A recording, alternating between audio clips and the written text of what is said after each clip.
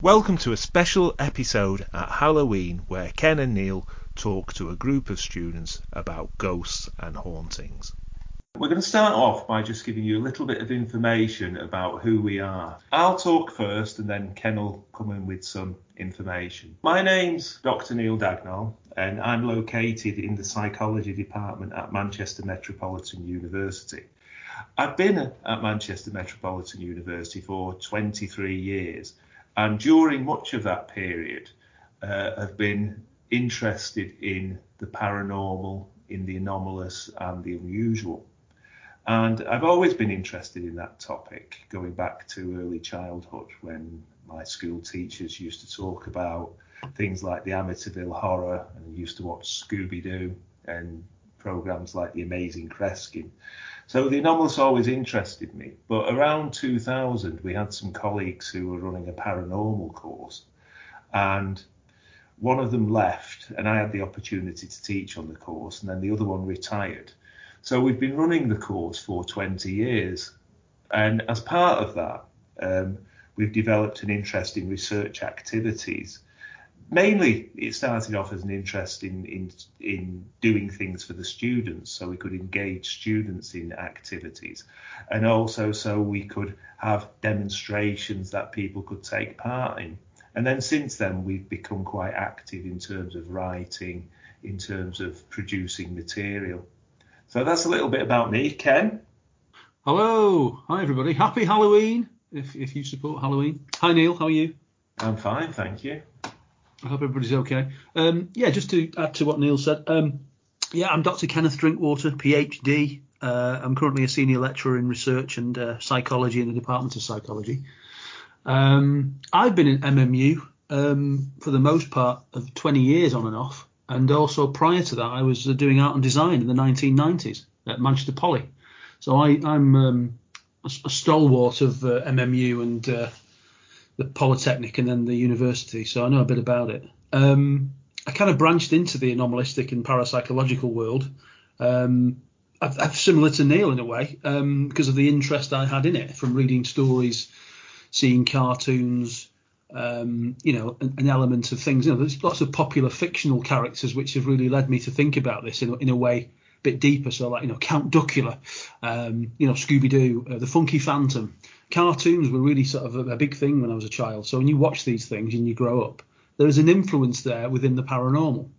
Also, films for me are very important. I actually think I'm a kind of really top film critic, but Neil would disagree with that. Just as I promote the films I like. I certainly would after the Midsummer disaster. But these films make it very popular in terms of the paranormal and the anomalous. So things like Paranorman and Ghost with Patrick Swayze and Ghostbusters have really put sort of this on the map in the 1990s. But there's a lot of interest in it in terms of how we might have conducted research over these sort of 10, 15 years of doing research. Again, credit to Neil and to Gary Munley, the person who was running the course before Neil. But I've taken it on board over the last 10 years or so with Neil's help. And from about 2006 onwards, we've been conducting research in a range of cognitive processing, looking at the anomalistic and the paranormal. So it's been quite an interesting journey, hasn't it, Neil? It certainly has, and it's taken us to a number of places. I've just put on the slide here so that people can just get a feel and a flavour for the sorts of things we do. So as well as producing academic papers, we also write accessible pieces. So you can see in the bottom there the conversation. And the conversation is where you do things like little explainers for people. So you give the general population bits of information about conspiracies, poltergeists, ghosts and haunting. And through that accessible work and promoting interest in the paranormal and the anomalous, we've also been picked up by the mainstream news, such as the Independent, the Express have carried some stuff on near-death experience. And then we've done famous podcasts like the Jim Harold one, where we talked about paranormal research in universities, didn't we, Ken? Yeah, we did. Yeah, we've also had numerous invites, and we've taken part in talk shows on the BBC, local BBC as well across the country, discussing a range of paranormal topics. which have also been really, really great to talk to the public about this subject. Yeah, it's absolutely fascinating. And because we'd reached a landmark in terms of the course running for 20 years, the Times Higher, which you can see there, Heartbeats and Spreadsheets, researching the psychology of the paranormal, they kindly interviewed us and talked about our experiences of developing, teaching the paranormal and researching it. And that was an interesting piece to do, wasn't it? Yeah, it certainly was, yeah. I mean, again, one of the things to stress to everybody listening is that our fundamental area of research is cognition and some neuropsychology. And really it's about how the paranormal and the anomalistic research sits in terms of our understanding of what cognition is and the cognitive processes that we're involved in. So when we look at, say, scientific explorations or explanations for ghost sightings, we're considering how people's cognition plays a part in that and how we understand the world.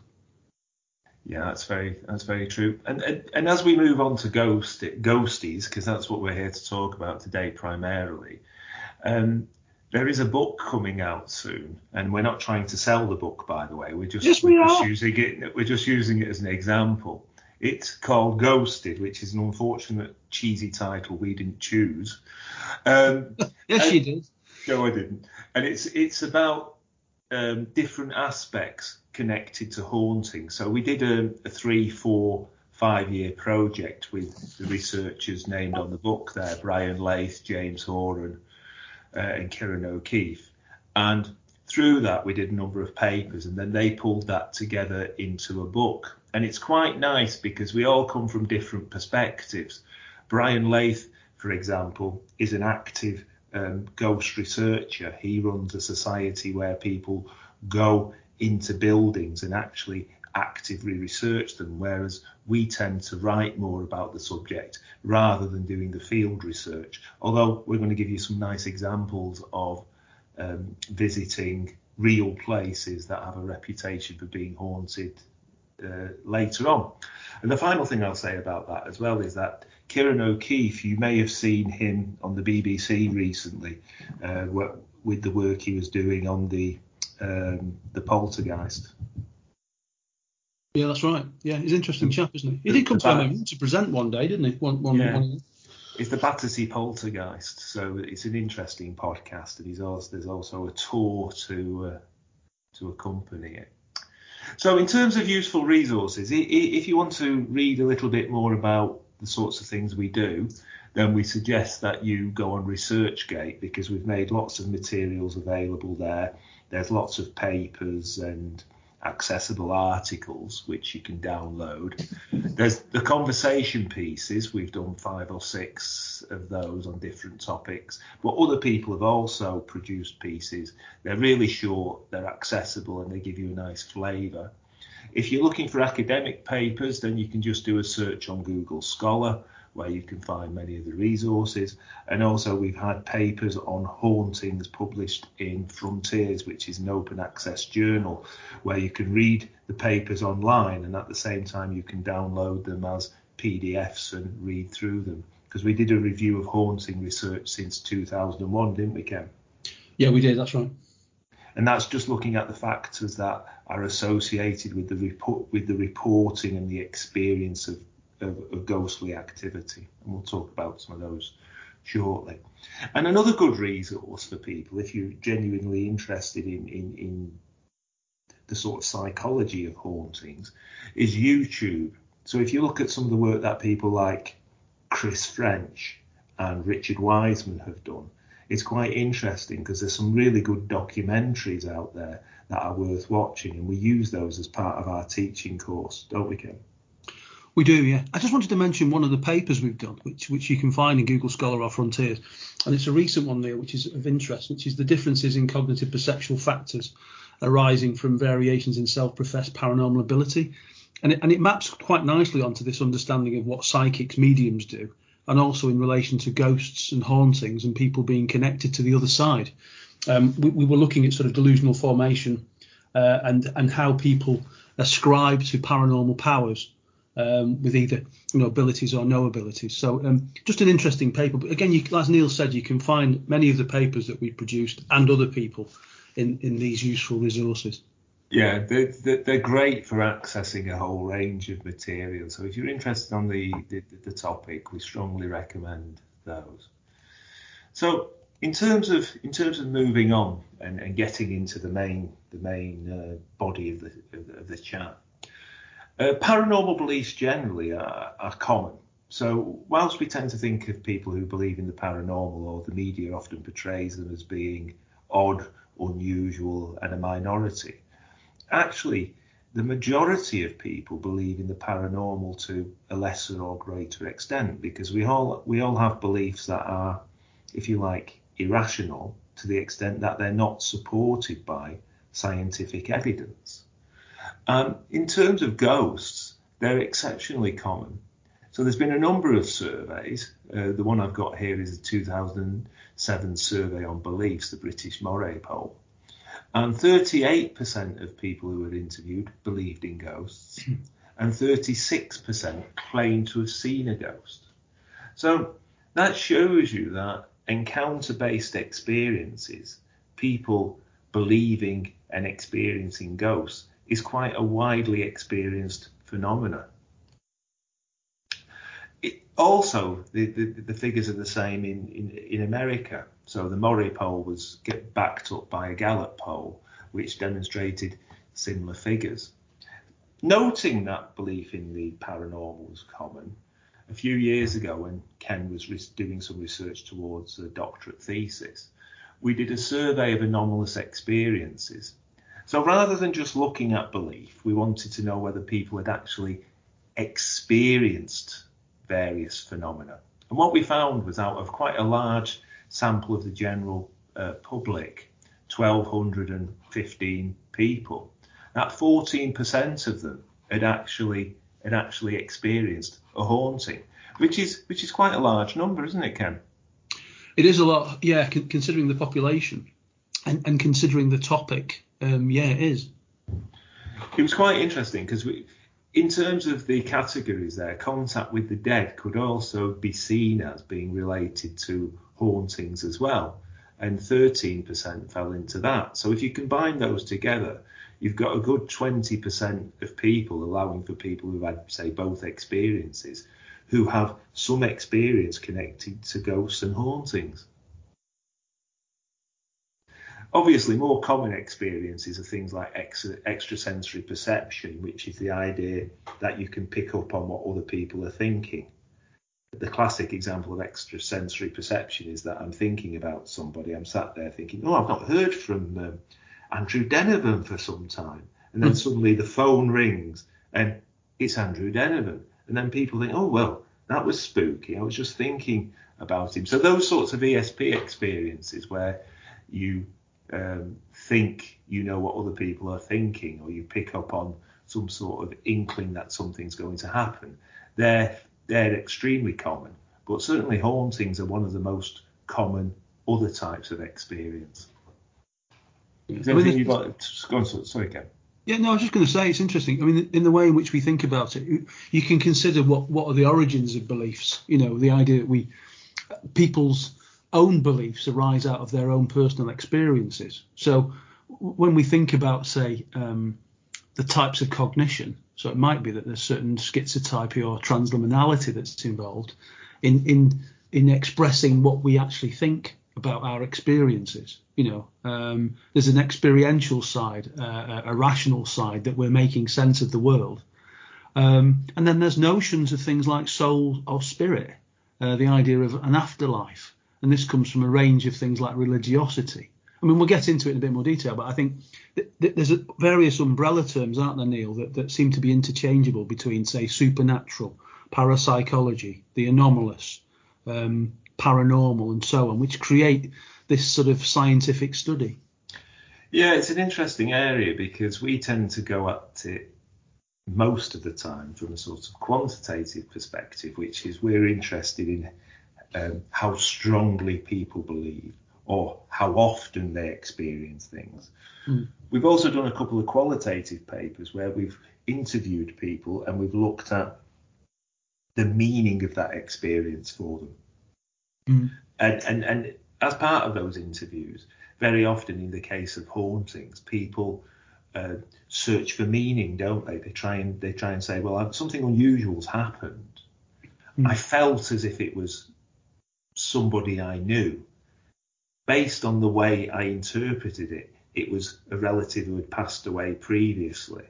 And then they sort of think, well, was it paranormal, or am I just making it up, inventing it? So they have these sorts of little dilemmas with themselves about their experiences often, don't they? They do. I mean, again, some of you might be asking the question, why is paranormal belief and to research this area important? And I think there are many skeptical people out there that actually think, beg the question, why are we wasting our time investigating this?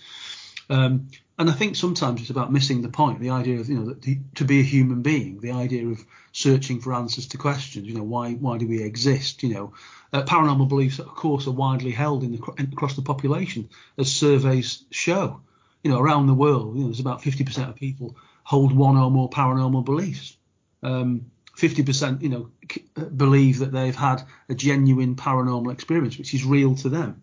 And again, I think regardless of these types of interpretations of experience, whether they are correct or not, it's clearly an important part of what it is to be human and to be considered human. So it is of great importance. It's just how it's phrased and how it's explored. Yeah, a very good point. So if we just step back from that, so what our research told us in terms of beliefs is that paranormal beliefs are commonly held. In terms of our survey, we found that approximately 50% of people had a paranormal experience, and a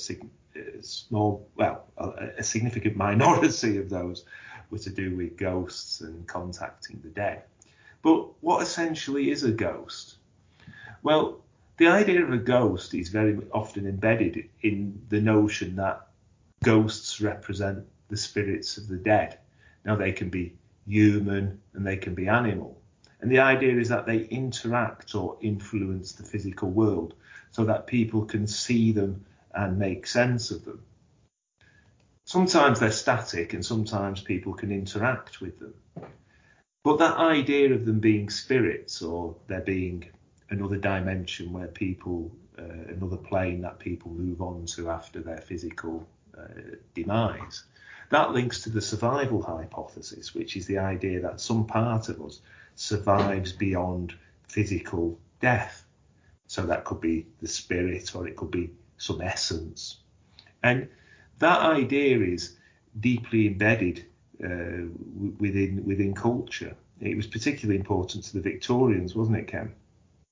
Yeah, I mean, historically, yes, it was. I mean, it's the idea that there's some sort of spectre or apparition of a person who's deceased. Sometimes animals as well are seen, aren't they, Neil? They are. And what we've got in terms of haunting experiences is it's the attribution of internal sensations. So I might feel a sense of presence. I might feel uneasy. My heart might race. And then externally witnessed phenomena. It's taking the internal and the external phenomena, putting it together, and then deciding that it's due to spirit activity.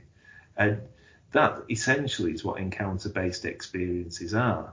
It's how people choose to explain the way they feel and what happens within the physical environment, and how they attribute that. So do they think it's got mundane causes, or do they think it's paranormal in nature? And these things are quite difficult to measure. So just to give you a little bit of history and fun, because we've also got a ghost kit, haven't we? We have, yeah. I have the ghost kit at home, yes. Yeah, and the sorts of things you include in a ghost kit, because remember, it's very difficult to objectively, directly measure ghost activity. So what your typical sort of ghost hunting kit involves is a digital recorder, a digital camera, electronic temperature measures, a computer to log light and temperature fluctuations, vibration sensors, because you want to see if objects are being moved, doors are being opened, those sorts of activities.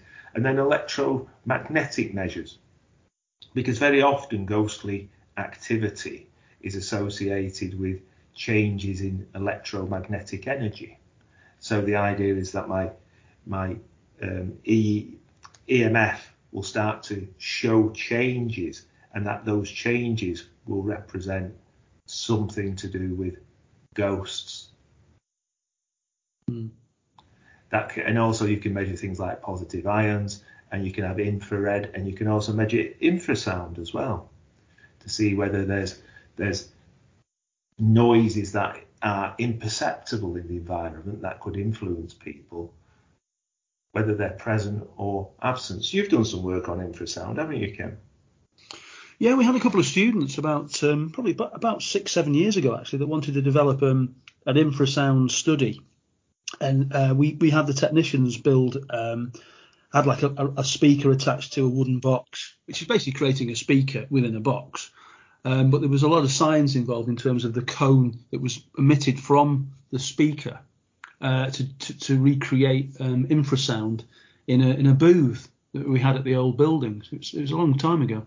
And we tried to recreate this sort of a study with the experimental condition of infrasound versus no infrasound to see if it had an effect on the percipients as they took part in some sort of observational study. It was viewing, the kind of haunted house on a video we had for 5 minutes. You remember that one, Neil?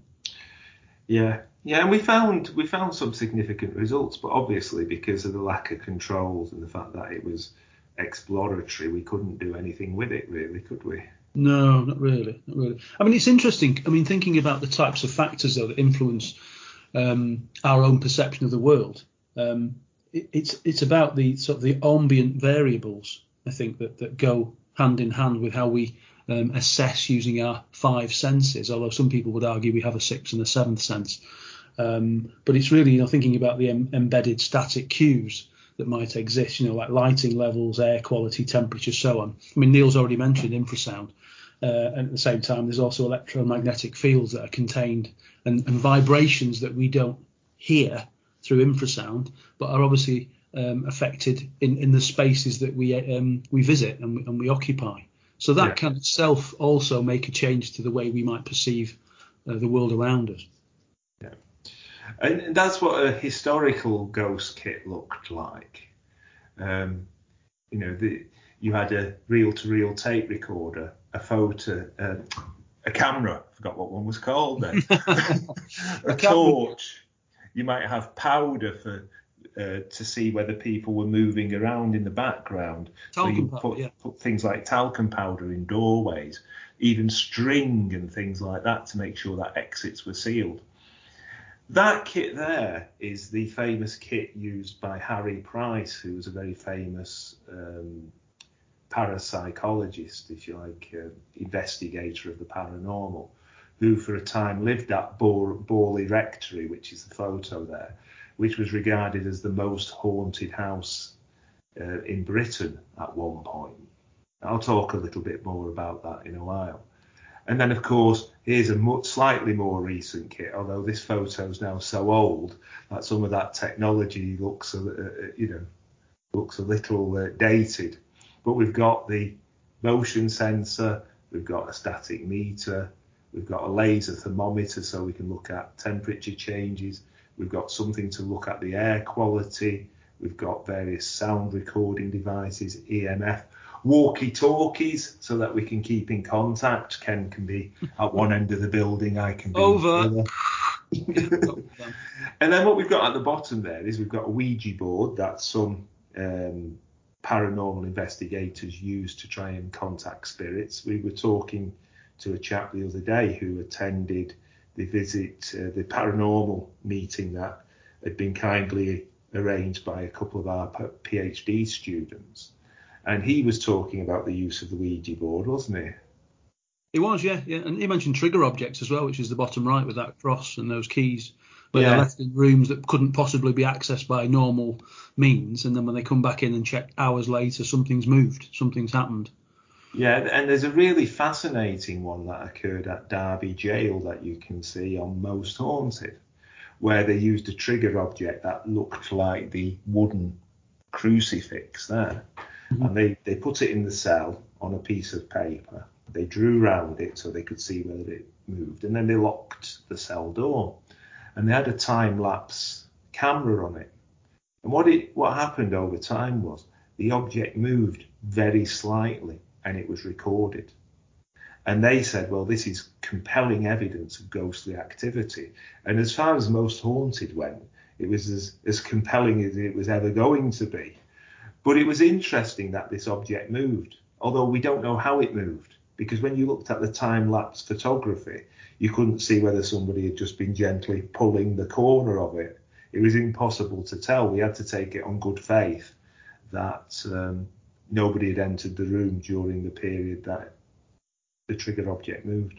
I mean, it could have been psychokinesis, couldn't it? Psychokinetic activity. Yeah, I mean, I've no reason to doubt them, but there's, the possibility is it could have moved by normal means. But it's a nice bit of film, and I always used to show it when I used to talk about hauntings, because it is interesting to see this trigger object allegedly move. Well, it does move, but how it moves, we don't know. Yeah. So in terms of Borley Rectory, just going back to that, because it's quite interesting, it was the most haunted house in England. It was to do with Harry Price. It documented a series of alleged hauntings that took place in the building since it was first put up in 1863. And Harry Price himself lived at the rectory for nearly a year in the 1930s. And although Harry Price had a good reputation at the time, other researchers such as John Randall, when they investigated the case, they accused Price of playing dirty tricks. And the Society for the Psychical Research, which is one of the major organisations for looking into paranormal phenomena, they concluded that Harry Price had actually engaged in fraudulent activity. He'd exaggerated and created many of the instances that he reported. So their conclusion was that the phenomena were either fakes or due to natural causes, such as rats scurrying around or the strange acoustics arising from the odd design of the building. Mm-hmm. I mean, it's a very interesting case because the Borley Rectory burnt down, and even after it was there was nothing there on the site, people still reported citing apparitions and unusual activity. Well, it moved to the church, didn't it? Yeah. The phenomena that occurred at the rectory moved to the church, and people claim to see all sorts of apparitions of, of I suppose, habits and ladies in black and stuff. It's just an interesting way in which the phenomena seems to be attributable to people's claims at different locations within that area. One was a nun that appeared to hover above the ground. So it's a very interesting case, and it's also been. I don't know if you've seen it, Ken, but apparently with Reece Shearsmith, there's a film on I think it's Amazon about Borley Rectory. I've not seen it. It gets decent ratings. I think I know which one you mean. No, I haven't seen it yet. No, I've not seen it, so I might give that a view. Can I just say something? Yes, of course you can. What we're talking about. In relation to this idea of what paranormal is and paranormal belief, I'm thinking that, if we endorse something and we think it's real, it's about something that's solid, isn't it? It's about something that's tangible, and also it's about how we understand this and how we make, sort of make it seem to others that we've seen something that we think is understandable. And I suppose as human beings, it's kind of the quest, I suppose, to understand real world phenomena. There's a nice quote by Marcus Aurelius, and he says that everything we hear is an opinion, not a fact. Everything we see is a perspective, not the truth. So in the context of that, it's trying to put into perspective the kinds of things that people think they've seen, experience things, and it's real to them. And it's not about us debunking those experiences. It's about us trying to understand better in the research that we do. Sorry, I just thought I wanted to put that in, Neil. Sorry. No, that's really good. Thank you. Now, as psychologists, because we have to remember that we're psychologists, we've tried to explain how it is that people attribute paranormal causation to events. Now, that's not to say that that paranormal forces don't genuinely exist. They may do. We're not here to rubbish, to minimalise, to dismiss people's experiences. But what we have to do, because of the virtue of being psychologists, is we have to look at them within a psychological framework. So what happens when somebody goes into a haunted house and that they experience a ghost? Well, we've all heard the idea that some people are more sensitive.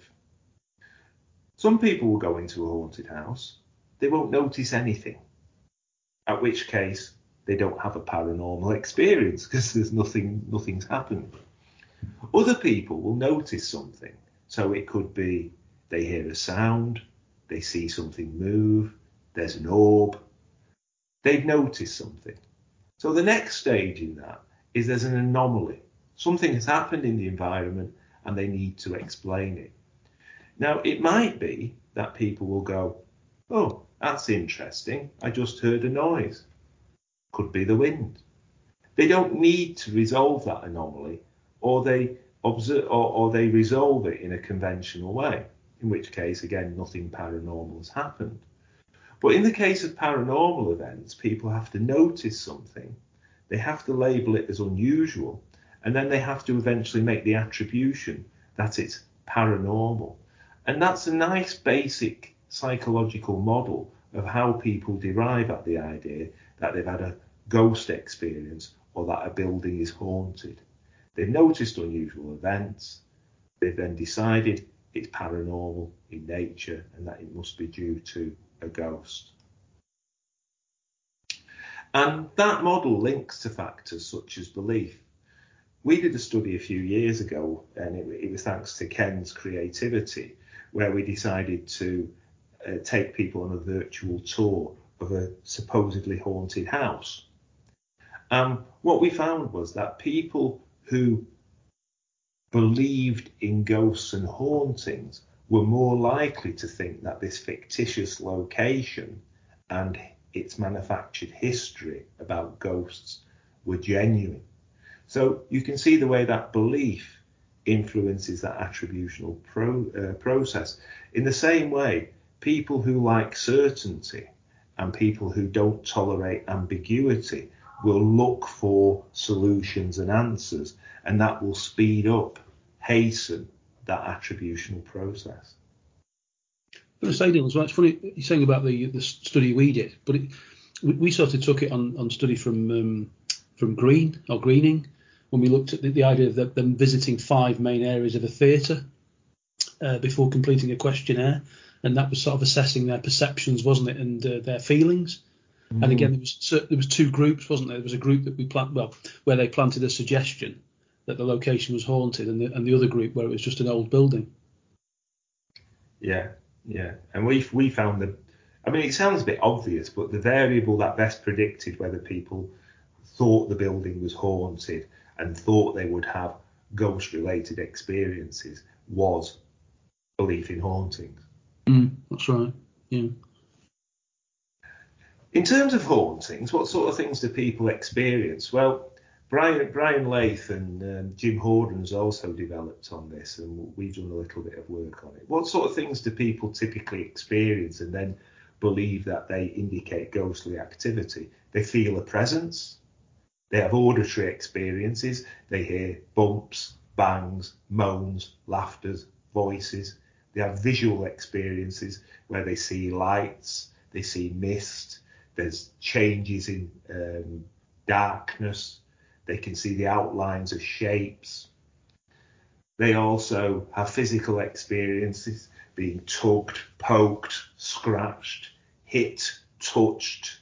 They also experience things like physical shortness of breath and movement of objects. Sometimes objects float, sometimes they're not where they thought they were. And these were the sorts of experiences. We encountered a small range of these, in the field work that I'm going to talk about later, or we're going to talk about later on Odsal Hall, didn't we, Ken? Yeah. I mean, it's interesting, isn't it, in the context of this?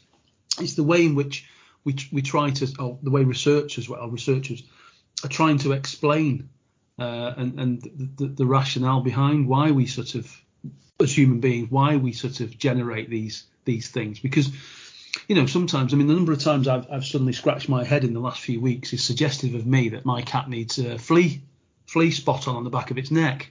But I'm scratching my head from time to time wondering, what was that? Something touched me. What was it? Depends on the way in which we feel, and depends on perhaps certain environmental factors, So I was going to mention Persinger, and the idea that a lot of the things that we consider might be related to how our temporal lobes work. So when we think about the brain and say haunting experiences per se, the perception of a presence, a sense presence, it's maybe could be an environmental, an evolutionary facet that we're geared up to be more heightened in those situations where we're perhaps more at risk. So therefore our senses are kicking in, and we're more sensitive to the environment, and sensitivity to being touched. There's an element of sensing in the place that we're in. So I suppose those things also relate to what we're talking about. Yeah, they do. Yeah, thanks. Also, it's important to remember that context is going to be important.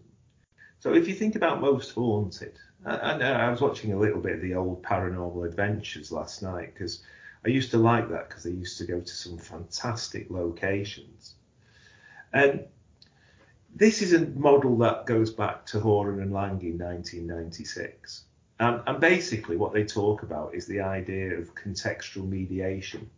So what that means is, it means that if you go to somewhere you think is haunted, and you're more likely to have haunting-like experiences. So if you hear the wind blowing through the eaves in a haunted house, you're more likely to think it's sinister. And if you think it's sinister, that's contextual mediation, because you're being influenced by the age of the building and the expectation that it's haunted. And what that can also then do is, so I believe in ghosts, I go into a haunted building, it's old, I expect ghostly activity.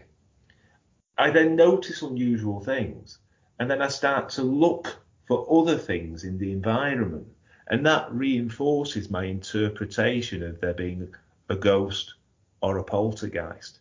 And in the same way, other people's reactions can also influence me.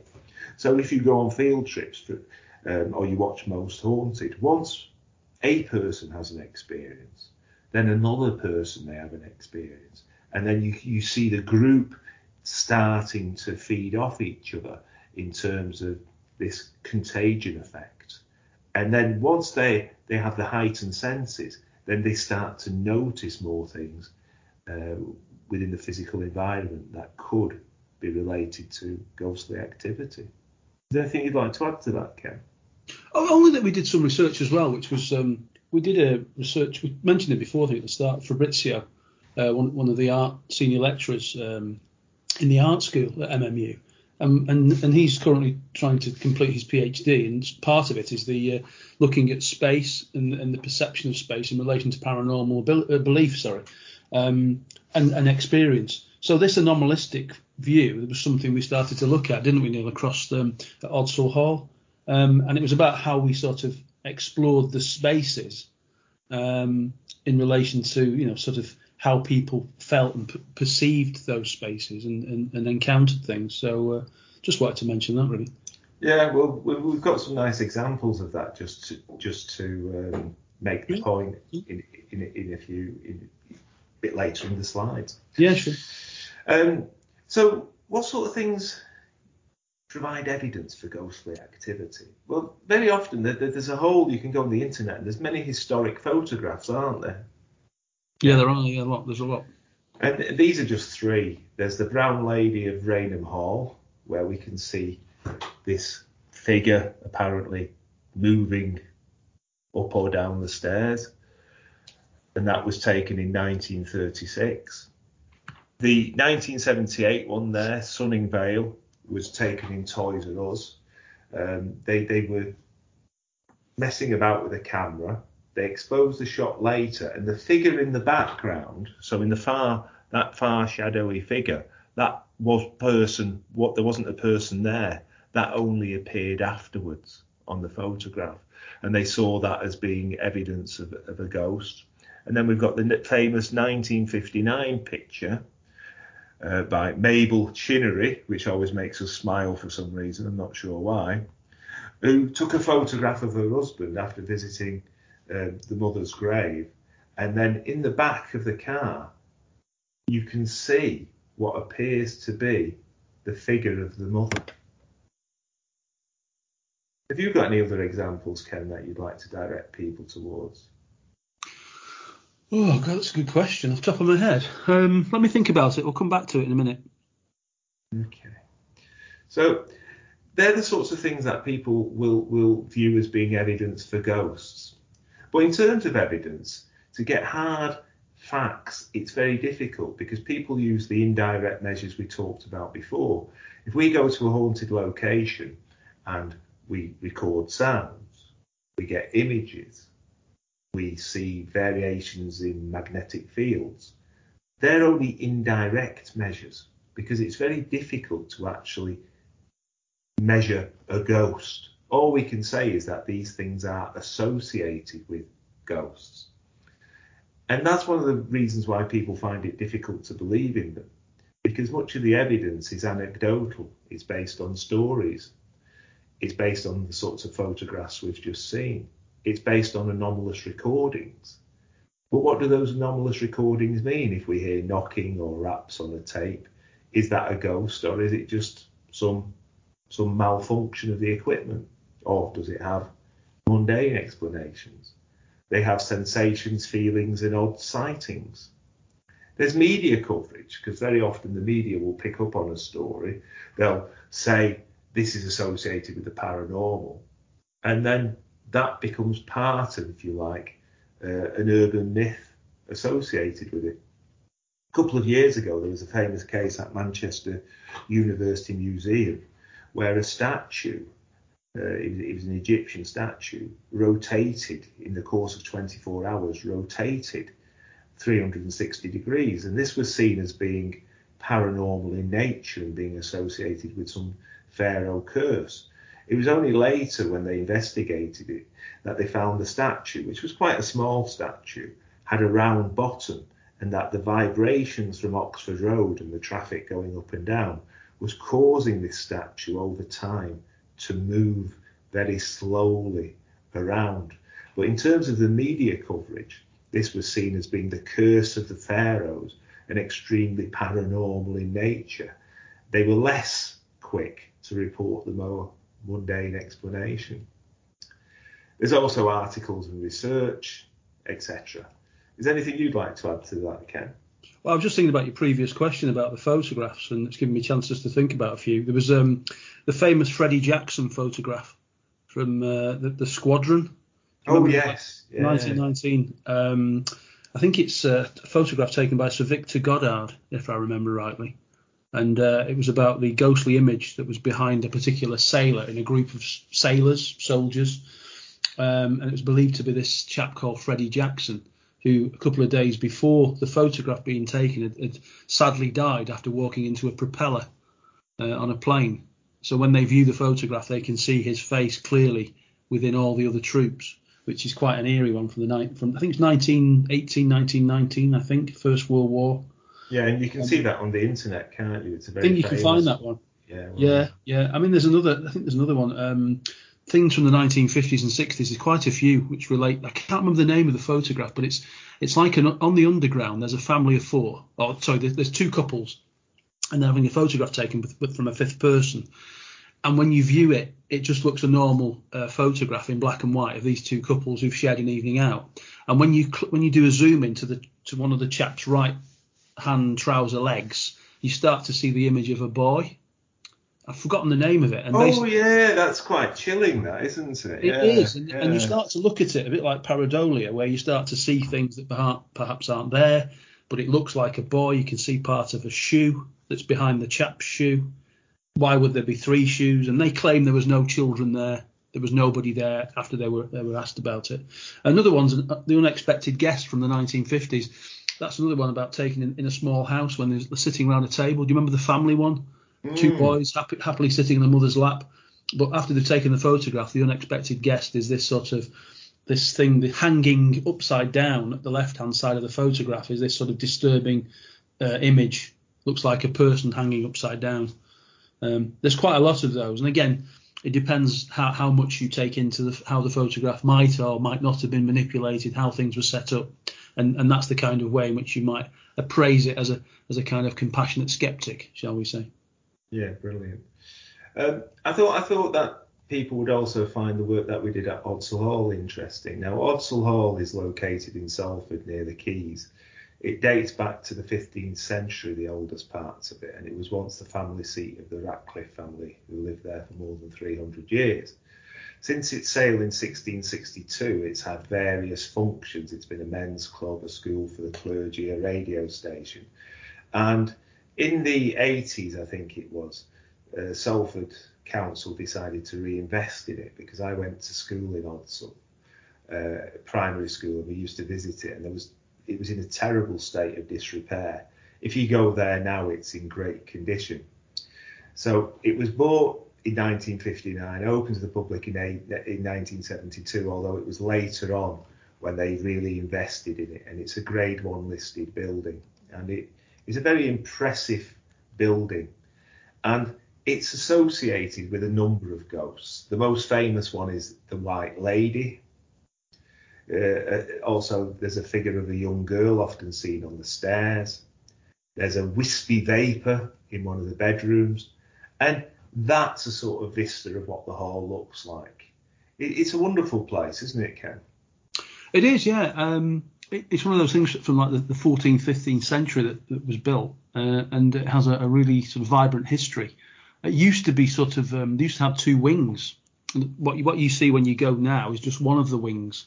Because I think probably about 100, 200 years ago, one of the wings was actually taken down, and that creates one of the most eerie parts of the one of the chambers upstairs, where it seems to go to a blank wall, and that's where people have seen and felt lots of sightings of things coming through the wall and so on. Yeah, and they've got a ghost cam as well, haven't they? Yeah. And what we did was, it was mainly Ken and Fabrizio, who you can see mentioned on the slide there, who's from interior design. They wanted to explore the perceptions and feelings of people who went to Odsal Hall, and particularly interested in how the architectural features and general environment affected people's feelings. And we were kindly assisted in that by David Potts and Carolyn Storr at the time, and the Paranormal Society, and Ken organised a number of visits there. On one of them, because there were several visits, weren't there, Ken? Yeah, there's lots, yeah. But on one of them, we had about 30 people attend, and the attendees divided into small groups and explored locations within the hall. And what we asked them to do was we asked them to report unusual sensations associated with particular rooms. And what we can see here is Ken doing the briefing and the debriefing. So at the beginning, they had a little chat about be careful when you're walking around the building. This is how we want you to do it. And then at the end, we came together and we discussed our experiences. And what we had was we had 8 locations. 4 of them were haunted and 4 of them were not associated with ghostly activity. You spent a lot of time doing the research for that, didn't you, Ken? Yeah, I mean, I was just touched on it before you brought it back up again, but it was this idea of looking at the scientific study of fear, fascination and fantasy, and the idea that we could measure psychological and parapsychological perceptions and cognitions within this sort of haunted location. And part of the map was to give people these 8 locations, and we randomly assigned 4 of them to being sort of spooky origin, something's occurred, and 4 that were just randomly selected without any knowledge of them. And then we wanted people to explore. Sorry, go on. I was going to say the Star Chamber, the Great Hall, the Great Chamber and the roof space are areas where people have typically reported ghostly activity, aren't they? That's right, yeah. Yeah. Although of course, in some of the other areas like the kitchen area, I think historically there's been the odd account, but they're the main areas where people have experienced things. Yeah. I mean, it relates directly to two hypotheses, doesn't it? But what we try to invest. Those that believe in paranormal phenomena will be more likely to experience unusual phenomena and attribute this to paranormal activity or some sort of paranormal occurrence or happening. But the main area of ghostly activity, in addition to the Star Chamber, the Great Hall, the Great Chamber, and the roof space, because the roof space in recent time has been renovated, so that's become a sort of epicenter of paranormal activity, is the Italian plaster room, isn't it?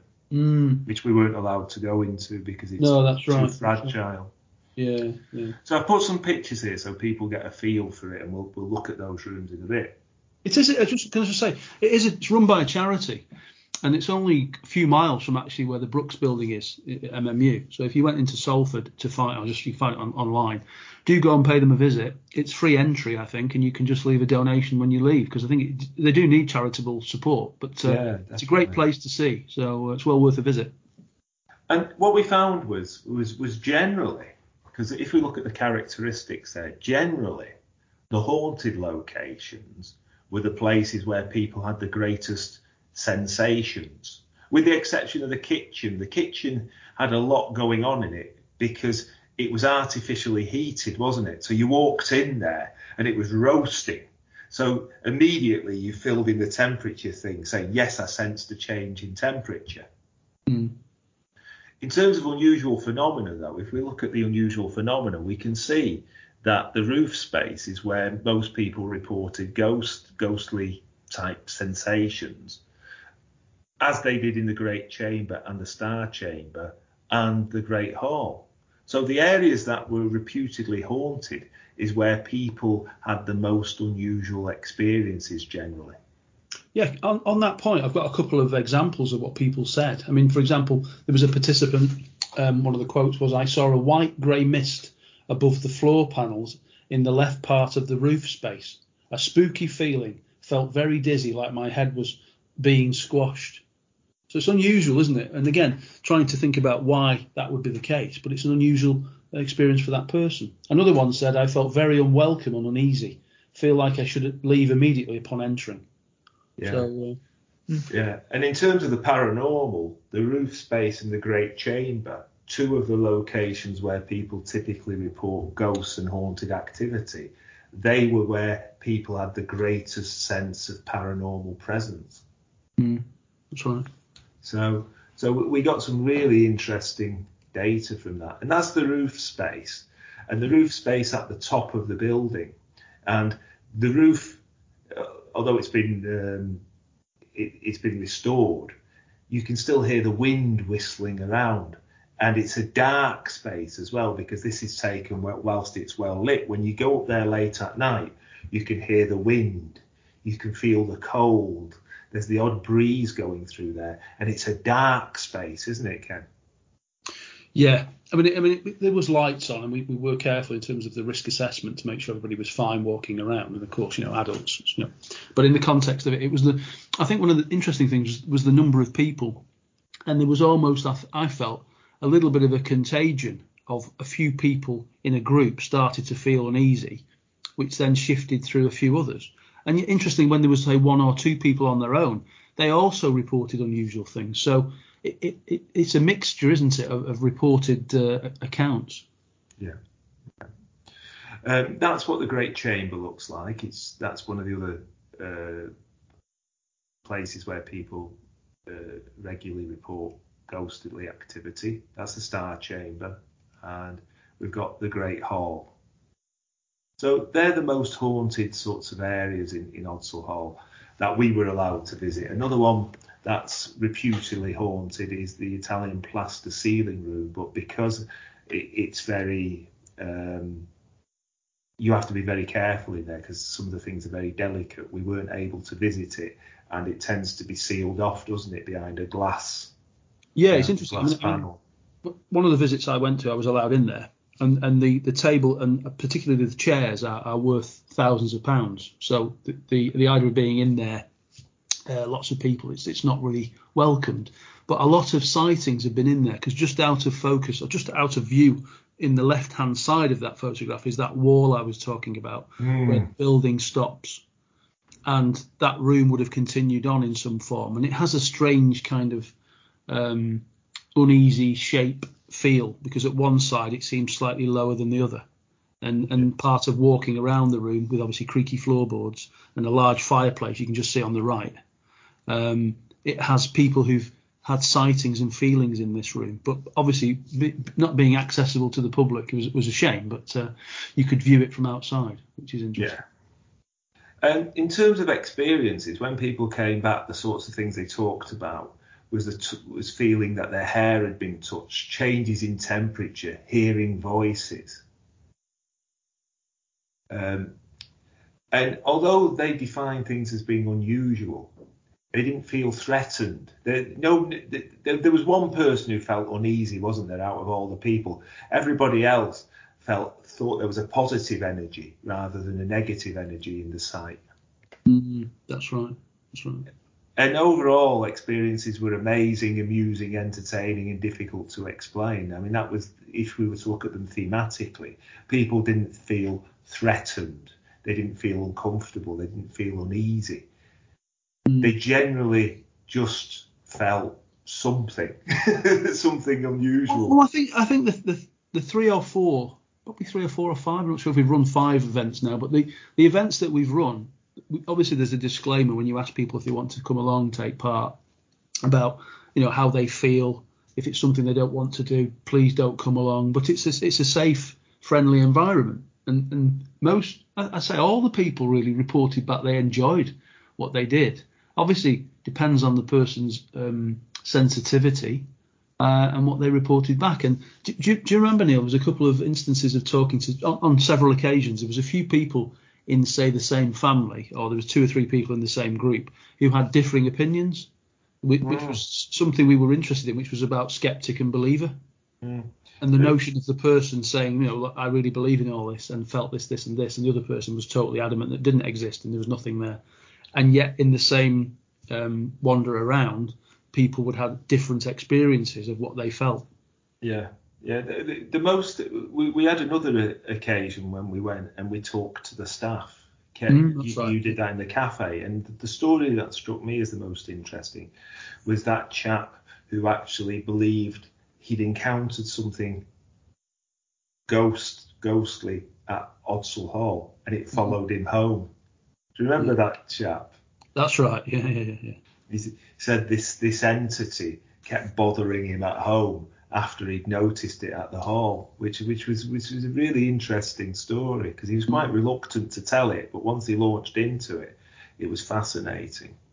Very, very quickly, just towards the end, I'm not going to go through these in any great detail. I'll just leave Ken a couple of minutes to tell you a couple of very interesting tales about a plumber, not confused with a builder. Some of the reasons why psychologists have explained hauntings is the fact that some people are suggestible. So the idea is that if people are told it's a haunted house and they score high on suggestibility, they pick up on that and they manufacture experiences. Now, I'm not saying that's true. I'm just saying that's one of the explanations that's put forward. As we said before, also some people look for quick solutions. They jump to conclusions that are consistent with their beliefs. Why is it that some people have experiences in haunted houses or in locations? Well, it's because some people are more sensitive to the environment than others. Some people can go into an area, not notice a smell, not hear a sound, not see anything. Other people can. As Ken said before, Michael Persinger did a lot of work about electromagnetic fields and how they affected the brain, particularly the temporal lobe. And the idea is that some people are sensitive, and because they're sensitive, these electromagnetic fields affect their brain, the temporal lobe, and they have unusual anomalous experiences that they then label and interpret as being ghostly activity. Another theory is infrasound. Infrasound is the idea that there's sound within the environment that we can't detect. It's lower than we can actually hear, but it has an influence on us physically. There was a researcher at Coventry University a few years ago who has sadly passed away called Vic Tandy, who did research into infrasound. And he found that many haunted locations where people have had alleged ghost sightings, there's high levels of infrasound. And the idea is that this infrasound can affect your cognitive and perceptual processes so that you, again, misattribute causation to ghostly activity. More recently, there's been some work on toxic substances, the fact that when people go into old buildings, there's often fungi, and that fungi can cause people to have hallucinations, or old books, for example, that are dusty and contain some sort of allergens can influence people to have strange and odd cognitions. There's also the idea of disorientation, when people lose track of where they are in the environment, when they become confused, they again have unusual perceptual experiences. In terms of general belief in the paranormal, people like Michael Shermer have talked about patternicity. And patternicity is the idea that within random noise, people see meaning and patterns. So if I go into a haunted building and I score high on the need to see meaning in the world, to interpret things in some way that has understanding, I start to join dots, random dots, in ways where there aren't connections. So I start seeing a noise as being connected to a ghost, an orb, other activity in the environment. I start putting them together and I start seeing causation where it isn't there. There's also hoaxes. There's some very famous cases of hoaxes, such as the Amityville Horror, where if it wasn't entirely fraudulent, it was certainly exaggerated. And then there's misinterpretation, as we said with Borley Rectory, where things like rat noises can be misconstrued as being ghosts and hauntings. And these are just general explanations put forward by psychologists to try and explain ghosts. And as I said before, Ken and I, we don't just try and do that. We just say to people, well, these are the explanations that people have used. However, there may be 1% of cases, less than 1% of cases, where something unusual has happened, and they're the ones that are of great interest. So have you anything to add that there, Ken, before you tell your stories and we take some questions?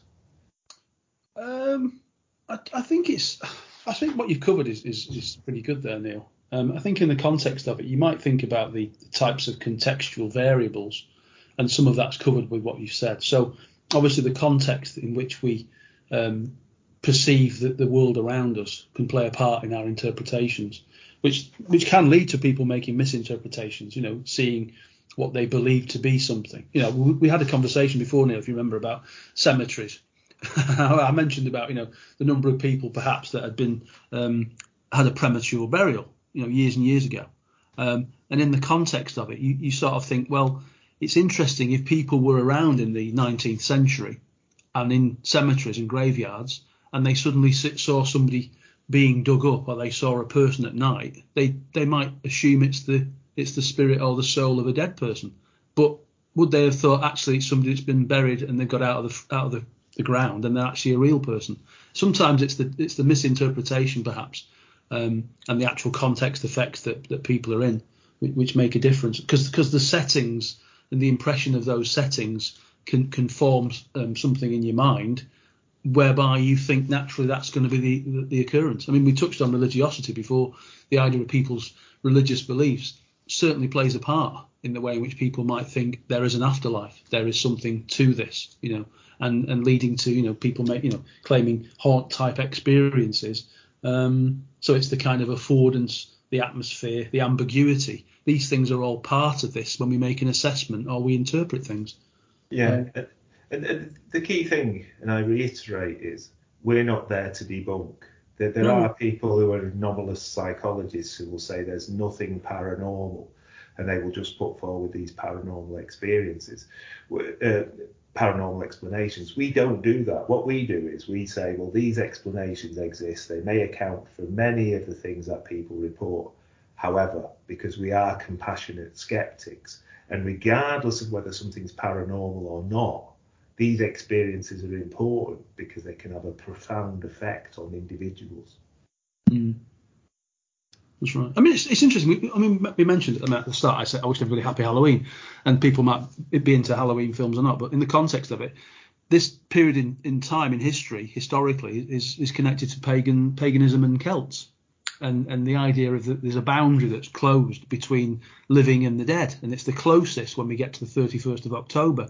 So you can see how it starts to become this idea of trick or treat. I mean, I think part of it is the way in which we might perceive the world. And sometimes we're more open to this, It's this sort of darker half, the beginning of winter, this sort of solstice or Samhain, as people would want to talk about. But I think, it's, do we have a healthy skepticism? Are we able to eliminate certain aspects of what could be the cause?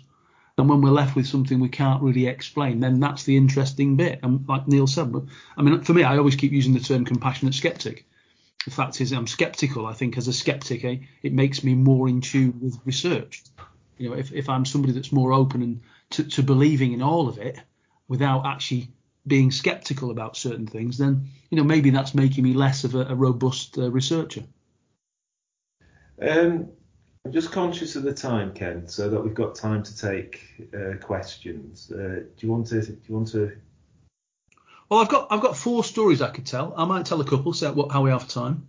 The first one is a story of a plumber who a friend of mine. Not a builder, not to be confused with. Not a builder, that's a different person. A plumber who was doing some work in Chester. Funnily enough, that's where I live. And it's the house itself still exists and is still there. It's probably about 10 minutes walk from where I am now. And basically, this plumber had called round to a chap's house who was having the house renovated. And this house, he needed some radiators and a boiler fitting. And said to the plumber, well, here's the key. You know where to go. It's round this corner, blah, blah, blah, blah. I'll say it's down Mount Street, but it doesn't matter where it is. So the plumber goes off with his van and goes to the house. He's walking up the path to go into the house, use the key, and the door opens and there's a lady there. And the lady says, oh, hello, have you come to fix the radiators? And he says, oh, yes. I got a key from, she says, oh, don't worry about it, just come in. So she lets him in and she explains what she wants. And he goes off and says, look, it'll take about 3 or 4 hours. So you do what you're doing. I'll just fix these. I'll replace the 2 radiators. I'll do the boiler, do the test. And I'll come back and tell you when I'm finished. So he goes off and he's doing his work for 3 or 4 hours. He comes back to sort of the main hall, shouts for the lady. And there's, hello, are you there? Anybody? Hello? I've finished now. I'm going to get off. No answer. So he thinks, okay, she's probably gone out. She's doing her, shopping, whatever. So he lets himself out, pulls the door to, takes the key with him, goes back to the chap, and says, okay, I've done the work. Here's the key. But by the way, I didn't need the key to get in. So the chap says, what do you mean? Didn't need the key? So he says, no, I didn't need the key. A nice lady let me in, an old lady. And the chap stops and says, an old lady let you in? So he says, yeah, very nice lady. She let me in, explained what she wanted, and I just went off and did the work, and she went about her business. So the chap looks a bit perplexed. Anyway, he says, just hang on a minute. So he gets him some money, and in the meantime, he'd been to his room to bring a photograph. So he comes back to the front door and says, was this the lady? Shows him the picture. And the chap says, oh, yes, that was her. Yeah, very nice lady, really nice. He goes, oh, that's really weird, that's my mum, that. And she died 2 years ago. So in the context of that, it's quite an interesting report from a plumber and whatever sort of, you thinking and believing about his perception, his intuition, understanding. I don't want to say psychosis, but you don't know. In the context of that reporting and experience, it's interesting. And then it's almost, wow, there's a ghost. What's going on? Interesting. One more, Ken. One more. Okay. I'll tell you the story. Okay, the sisters who celebrated their birthday in York, in a hotel in New York. There was 4 sisters, and this was an interview I did with a lady. I'll call her Sarah, but that's not the real name. But anyway, and Sarah and her 3 sisters were going to York. Sarah was the eldest. of the four sisters, and it was the youngest birthday. So they were going down to celebrate in York. They'd booked a hotel for a couple of nights, have some time around York, get some drinks and food and stuff, and celebrate. And they booked into this old hotel, and the old hotel was sort of with an annex bit at the side, and it looked a little bit like an old school at the side, but they didn't think anything of it. It was nicely decorated, and they had they were in rooms with like single beds, so there were 2 double rooms, whatever. Anyway, they went out on the town, had some celebrations, and came back, and were getting ready for a night in, and then got in the rooms and stuff. And this was well after midnight. And the eldest one, who was, should we say, somebody who was very sceptical and didn't believe in any of this sort of paraphernalia or paranormal activity or anything, or paranormal beliefs, had a really restless night. And the next day she looked really white. Face was pale. She wasn't the same as what she'd been. Obviously, you could say, well, she drunk too much, whatever, I don't know. But she then started to explain to the other 3 sisters what had happened. Anyway, she said during the night she felt that something was untoward in the room, that the temperature in the room dropped dramatically, that she felt heavy breathing. She heard noises. And, of course, being somebody who's quite, relatively resilient to this and doesn't think it's anything, she just turned over, ignored it. Anyway, throughout the night, she had some sort of feeling that somebody was watching her, a sense presence. And when what she felt was asleep or just awake, she felt something sit on her legs. And she couldn't move. And she was trying to cry out to her sister and couldn't quite say anything. So it was quite a horrific experience that she had. And when she told the other 3 sisters, they just thought she was winding them up. But one of the other sisters was in the room at the same time and didn't feel any of this. And funnily enough, after this evening, they didn't stay in the hotel another night. They cancelled the hotel after that and they went elsewhere. But before they left, they spoke to the manager at the front desk, who was very sad to hear them see that they're going to leave the night early, and asked what the problem was. And when he was told this, he started to say, we've had a few instances on the east part of the hotel, the east wing, where it used to be an old children's boarding school in the 1800s.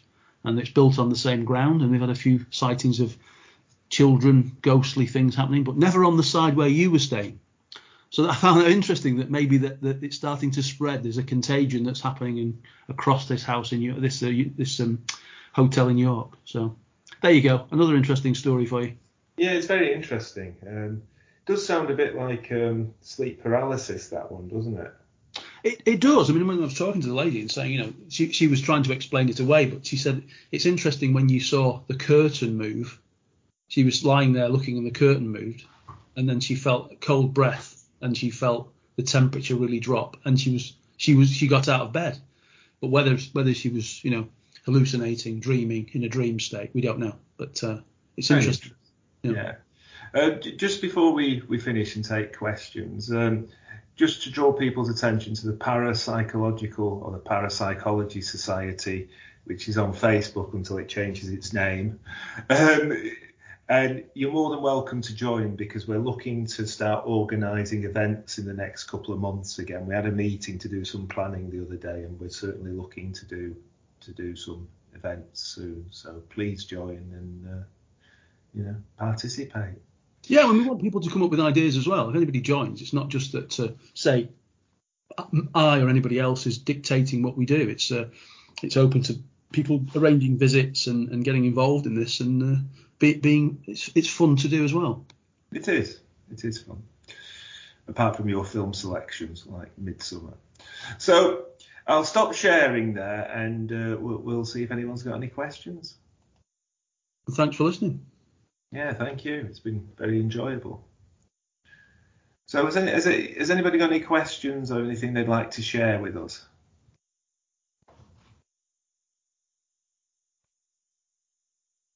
Anne-Marie's put the link in there, so thanks for that. That's really good. There's some really useful links there. Great.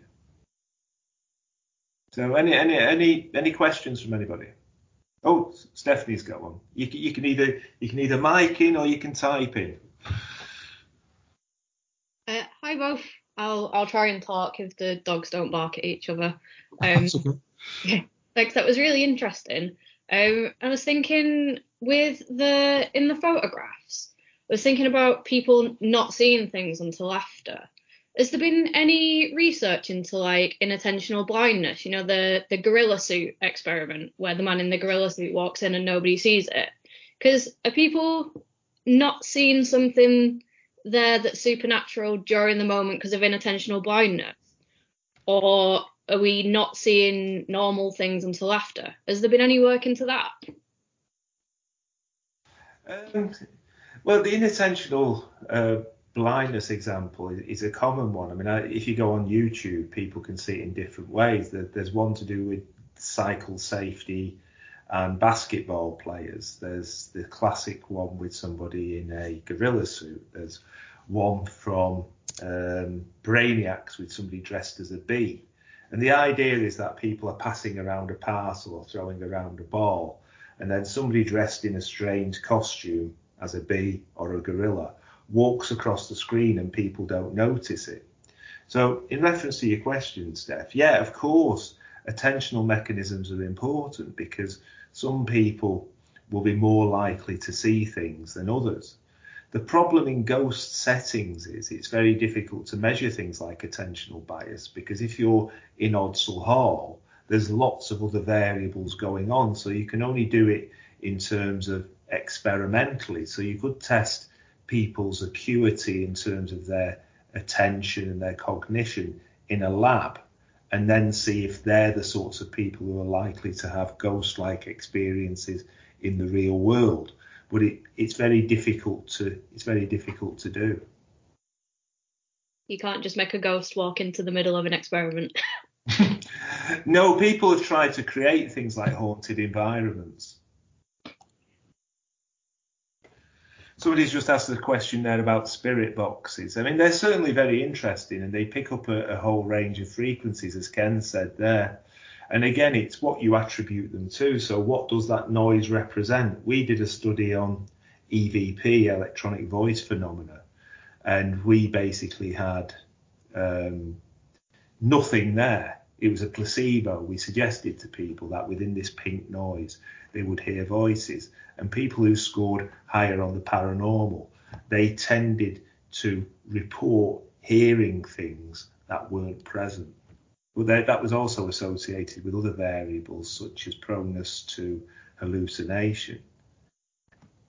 Just to add to that, just because you score highly on variables like proneness to hallucination, schizotypy, it doesn't mean that you're in any way psychopathologically maladaptive. It could just be that you're more creative. And that's the way that I always view it, because we've done quite a few studies with things like schizotypy. And when people score high on it, they tend to worry about whether it's reflective of personality problems or cognitive issues, but it's not. It just means they're more creative. It means they have more vivid perceptual experiences. Is there a way to control other variables in order to investigate infrasound in more detail? That's very difficult, because what people tend to do is they tend to go into allegedly haunted environments. There's a really good example on YouTube, isn't there, Ken, where Vic Tandy, it's called is it Ghosts on the Underground or Ghosts of the Underground? No, it's Ghosts on the Underground. Yeah. Ghosts on the Underground. And Vic Tandy is walking around with an instrument for measuring infrasound in an area of the underground where people have had unusual experiences. And he notes that due to the passage of air, together with the trains going past at regular intervals, that area is particularly high in infrasound. So that's how people tend to do it. They tend to go into the physical environment, measure the infrasound, and see whether the high areas of infrasound correlate with the sorts of places where people are reporting unusual experiences. They did the same thing in Hampton Court, didn't they, Ken? Yeah, they did. Yeah, I think part of it is about how you sort of, you explore that environment, doesn't it? And you kind of, you're trying to, I suppose, elicit the feelings and the perceptions of those people from the space that they're in. Yeah.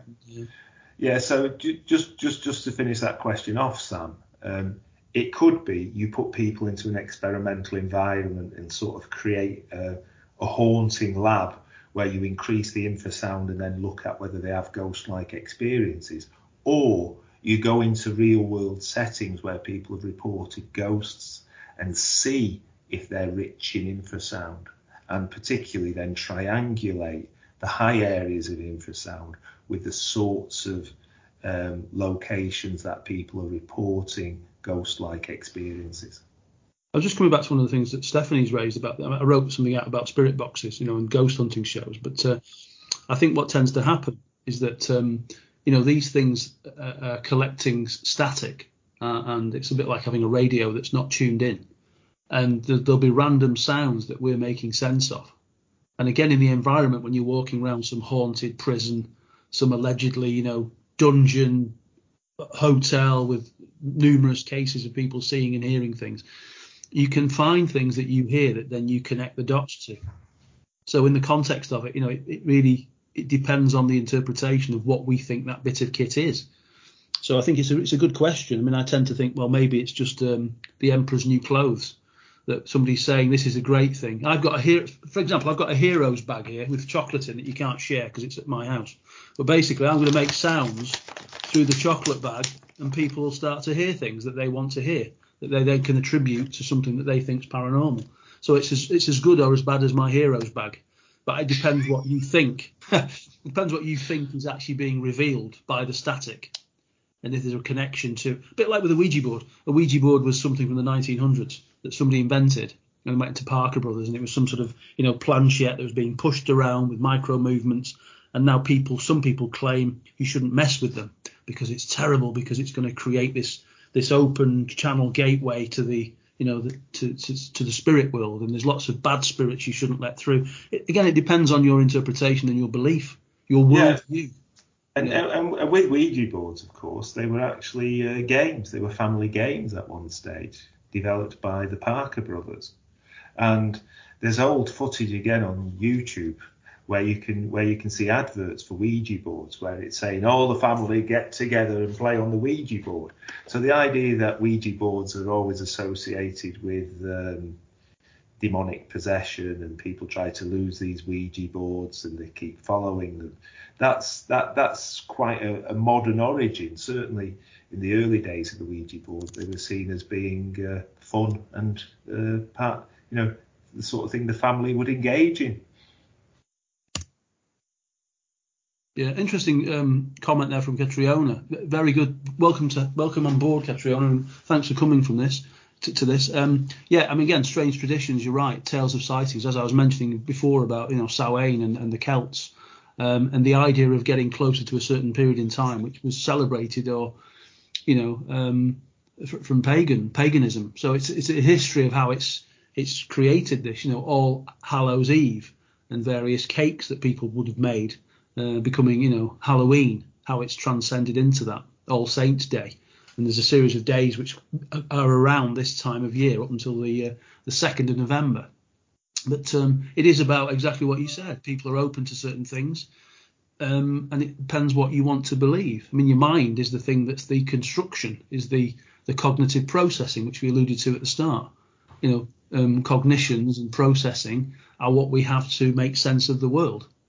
So how we communicate, how we negotiate, how we perceive, memories, of course, how we recount information, and we construct these things all the time. So all these things are part of us as human beings and the individual differences that we possess in how we can assess the world around us.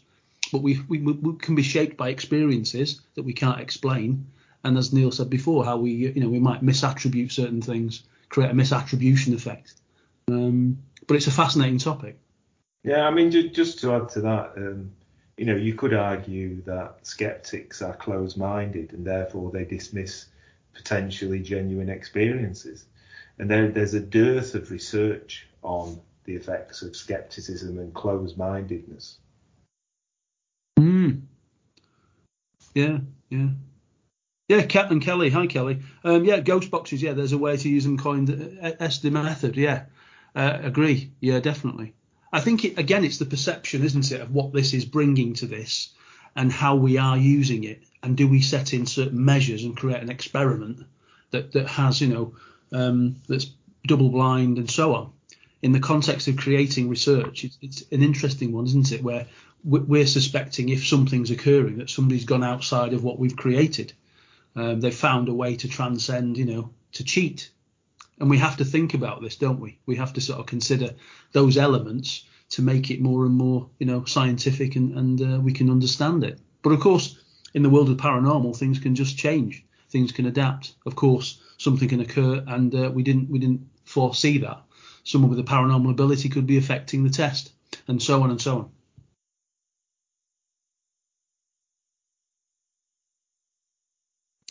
Anne-Marie, yeah. Oh, cool, yes. Promoting my conspiracy. Yo, yes. I don't...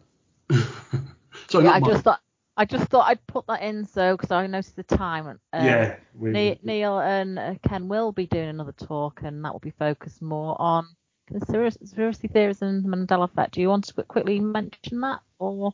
Yes, my role will be to stop Ken talking too much about JFK, but it will be a very interesting talk. Are you not going to play JFK and I shoot you from the grassy knoll? No, I'm not going to give you admin privileges. Definitely not. I'm going to make sure you don't have them. Absolutely fine. Yes, it's going to be a talk about sort of JFK, psychology of conspiracy theories, and the effect, the understanding of the Mandela effect as well. But I think part of it is just to get people interested in what conspiracy theories are, the nature of them psychologically, and relate it to that case, which I happen to know quite a bit about, I think. And there's always more questions than answers. I don't know the answer. Yeah. But, I'm just conscious of the fact Charlotte's just asked, will it be recorded? Yes, it will be recorded. And yes. What I'll probably do to make it more accessible for people is I'll convert it to audio so that it's more accessible. So the file's a small size, so you can listen to it if you want to. That's if you can't sleep at night, obviously just put me on. Thanks for listening to this Halloween edition of Twilight Tales. There'll be more to come in the future. Happy Halloween!